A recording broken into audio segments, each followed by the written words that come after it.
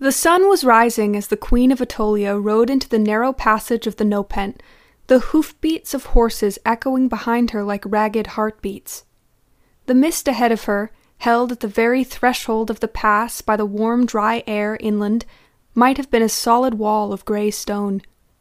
Crossing into it, Aetolia found herself alone in a ghostly pale world as the ground underfoot went from gravel to grass and the hoofbeats behind her slowly faded. She was listening with all her heart, but the only thing she could make out was the squeak of leather tack from the riders she'd brought with her. She sensed their presence on either side, but could no longer see them. "Your Majesty," someone on her left called quietly.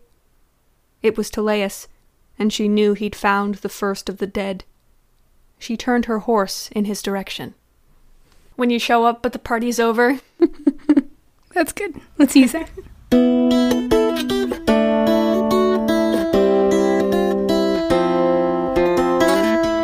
Welcome back, wounded soldiers who'll live to tell the tale. I'm Noelle. And I'm Caitlin. And this is the Aetolian Archives, your Queen's Thief reread podcast to help you recover from Return of the Thief. Today we are discussing Chapter 12 of Part 2 of Return of the Thief. So at the beginning of this chapter, Aetolia is riding into the aftermath of this battle that's just happened. We don't actually see the battle in between the end of the last chapter and the beginning of this one. It's just time jump. They're dead. Lots of corpses, piles of corpses, rows of corpses, scattered corpses, corpses of all varieties.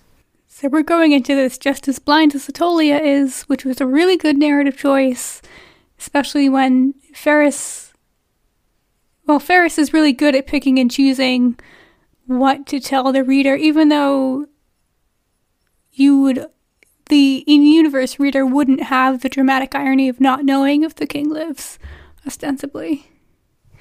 But I love the realism in this, that she had already prepared herself emotionally. She knows that probably everybody's dead. She has her voice under control. She didn't let Edis come. The advantage must not be wasted in grieving, because she and Edis, it's just hidden in a little paragraph at the bottom of the next page, had been successful beyond all expectations in driving the Medes back. Just like kind of tossing that in there, like, yeah, we just kind of basically started winning. By the way, but that's not what's important in this moment. Yeah, and I just like the contrast between, I just feel like this is just such a characteristic way for her to react versus, I know I keep bringing up how this book just does so many things differently than other YA literature that depicts war and grief, is that so often it's all about the emotion, you know what I mean?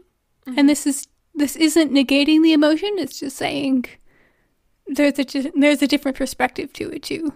She needs to focus on the practicality, which I feel I just appreciate that, how realistic that is. Yeah. She's already thinking about his funeral, like the logistics of it. How long the pyre will burn.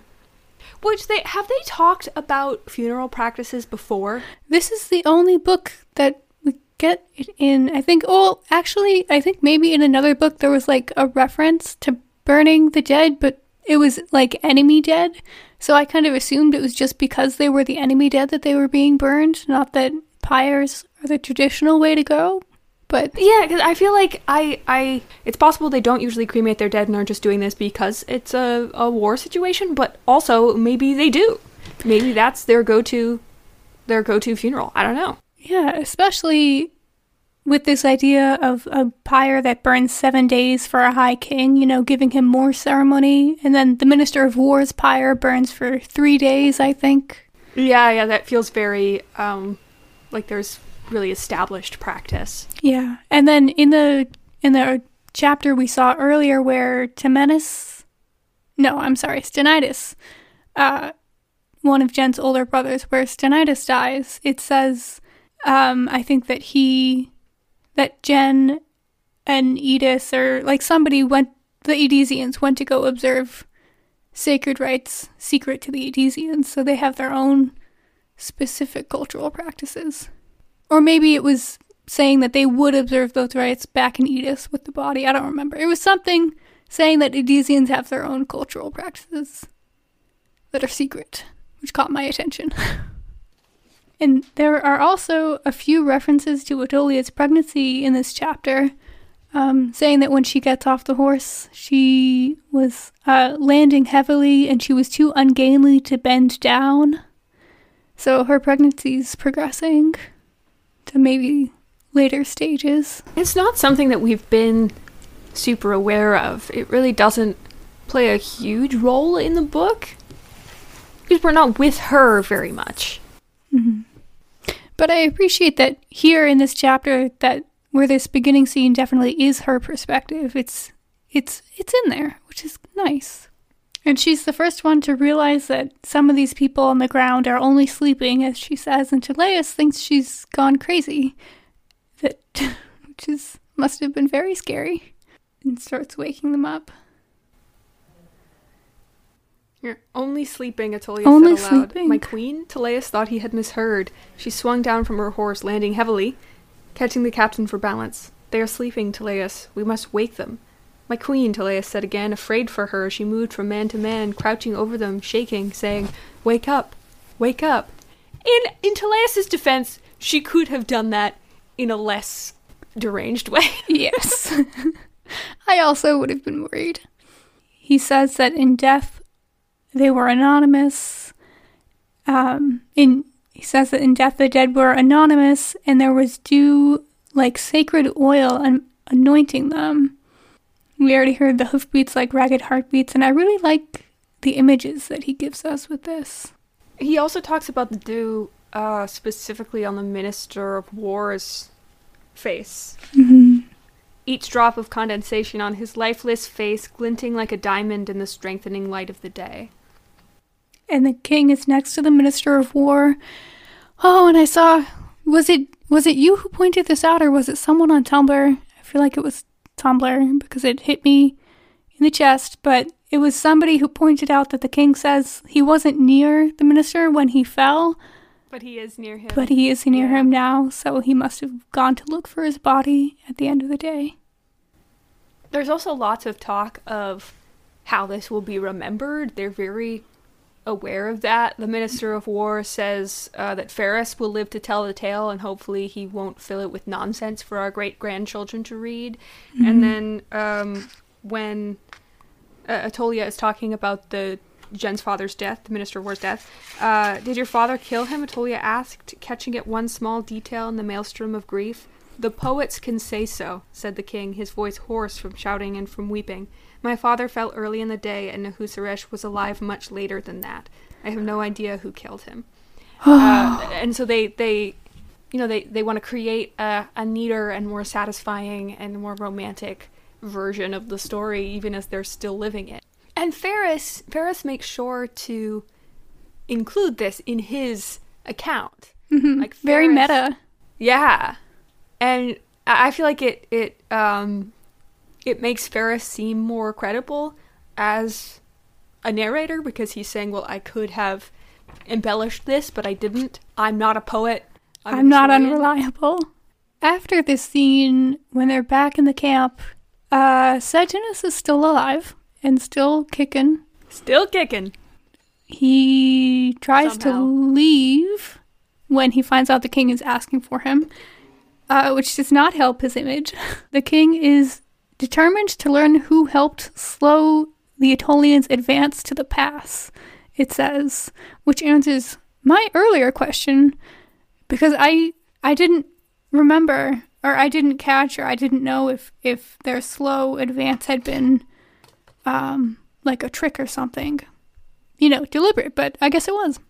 And Sejanus says that a woman met him at the pass and told him to go to the Naptime, and she appeared to be his old childhood nurse, Melisande. Mm-hmm. So we can assume, I guess, that must have been Moira stepping in again.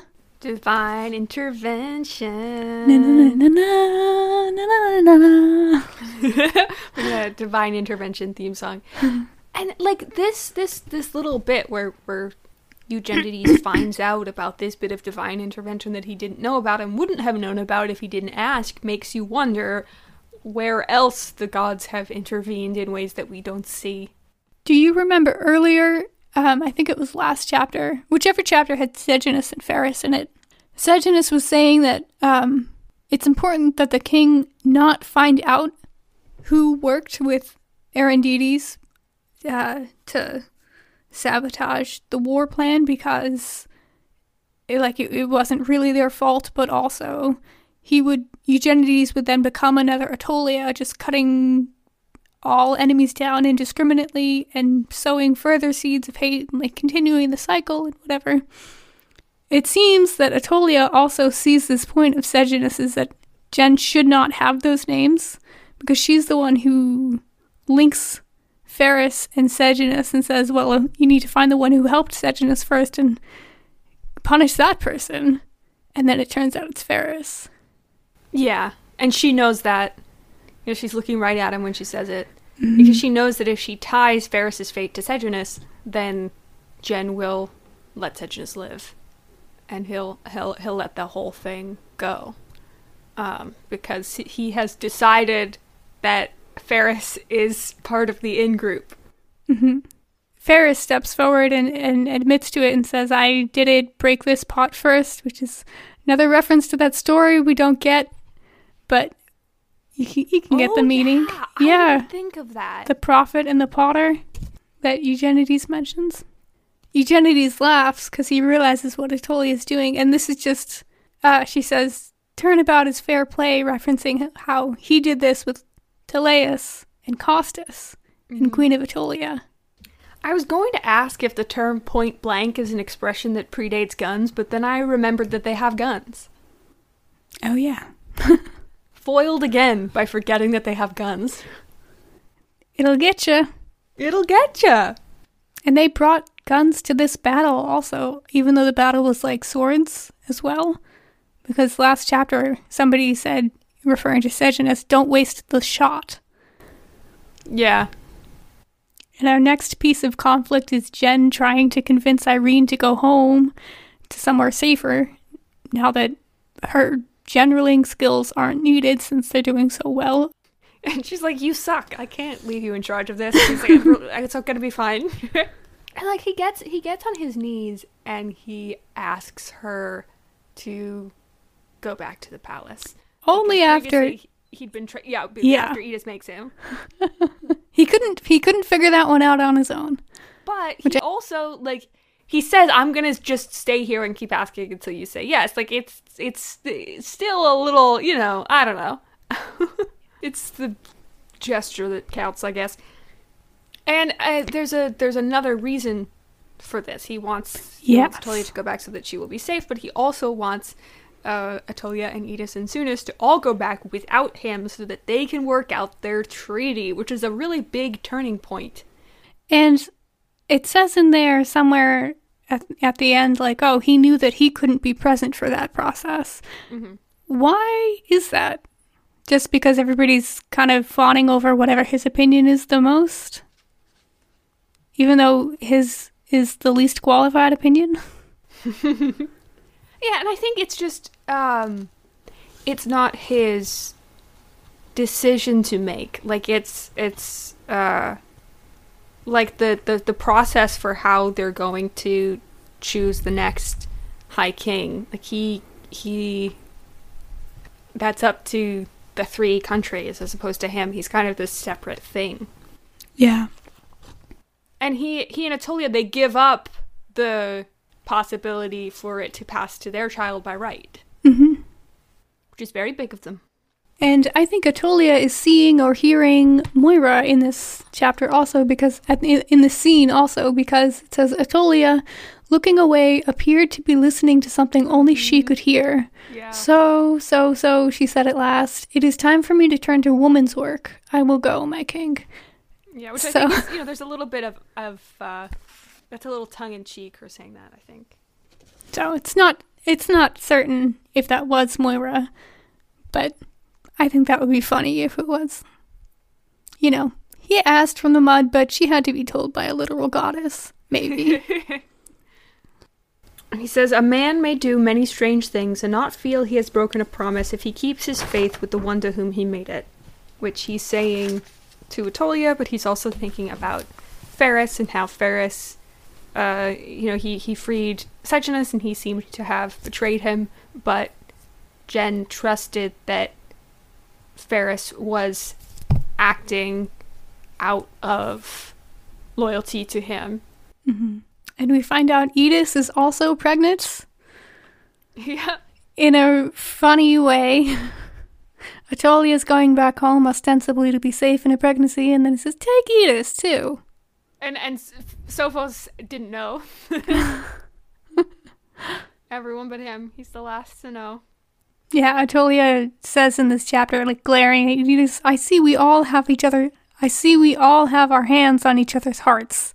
Because Edith told Jen how to get her to say yes. Ferris is the boss of Sejanus now. He's head of his house. But he's still a kid. He has no idea what to do, and Atolia has to advise him about what to do with Sejanus. Yeah, he's nominally in charge. But she doesn't tell him what to do. She just says, maybe you could do this. You know, she's just giving him some support. And is it next chapter the twins are born? I think so.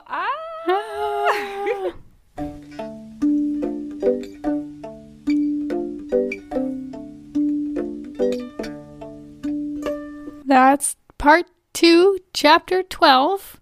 Next time, the twins are here. Send us your comments, questions, and thoughts. Chime in at AtolianArchives.tumblr.com.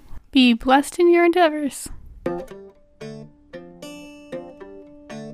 Thank you for listening. This has been an amateur embroidery production. Find us on iTunes, Stitcher, Google Podcasts, anywhere podcasts are available.